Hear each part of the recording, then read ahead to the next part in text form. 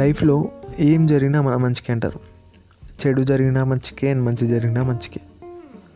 సిగ్గు లజ్జ ఉండదు మనకి. ఎందుకంటే మన లైఫ్లో జరిగే కాన్సిక్వెన్సెస్ని ఎలాగో చేంజ్ చేయలేం, వాటిని మార్చలేం. వాటిని ఎలాగో ఫేస్ చేయాలి కాబట్టి మనకు ఒక పాజిటివ్ సూతింగ్, ఓదార్పు ధైర్యం లేకుండా బతకలేం. సో ఏం జరిగినా మన మంచిగా అంటాం. ఒకటి చేతిలో మోసపోయినా మనం కానీ వేరే వాళ్ళు కానీ ఏమంటారంటే, ఏం బాధపడకండి, వాడేం బాగుపడతాడు మిమ్మల్ని మోసం చేసి, దేవుడు చూసుకుంటాడు, వాడు అలానే మోసపోతాడు అంటారు.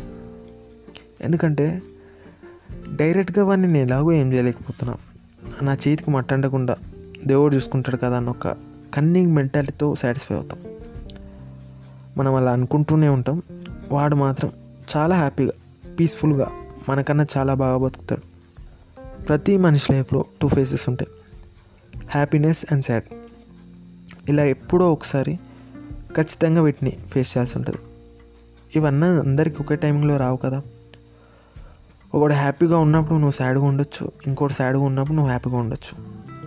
కానీ వీటిని మన నమ్మకాలతో చూసినప్పుడు మాత్రమే వీడు నాకు అన్యాయం చేసిండు కాబట్టి వీడికి ఇలా అయింది అనుకుంటాం. గుర్తుపెట్టుకో, నువ్వు ఎవరికి అన్యాయం చేసావని నీకు ఒకప్పుడు అలాంటి పరిస్థితి వచ్చింది. మరి it happens in everyone's life కదా. నువ్వు నేను మనందరం లైఫ్లో ఒకే స్టేజ్లో నుండి వెళ్తాం. నువ్వు ముందు, నేను వెనుక. మనందరికి వచ్చే సిచ్యువేషన్లో కొంచెం డిగ్రీ చేంజ్ ఉంటుందేమో కానీ అందరికీ సేమ్.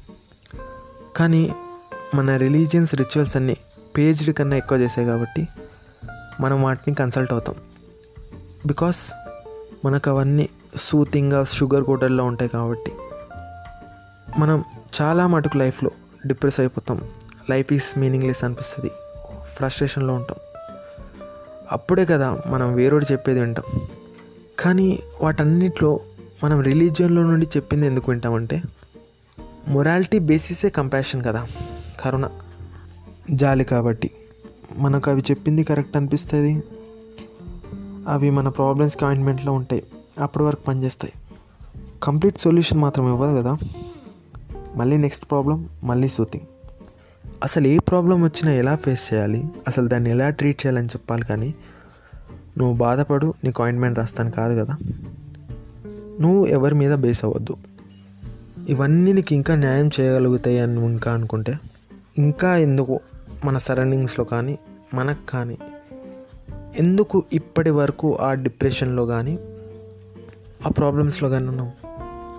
నేను చెప్పింది నువ్వు లాజికల్గా ఆలోచిస్తే నీకు అర్థమవుతుంది. ఫైనల్గా నేను చెప్పొచ్చేది ఏంటంటే, నువ్వు ఎప్పుడు ఒక్కడివే, దానికి ఫ్యూల్ అవ్వాల్సిన అవసరం లేదు.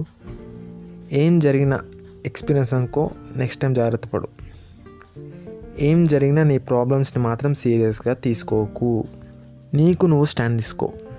ఇవన్నీ నీకు తెలియందా ఏంటి?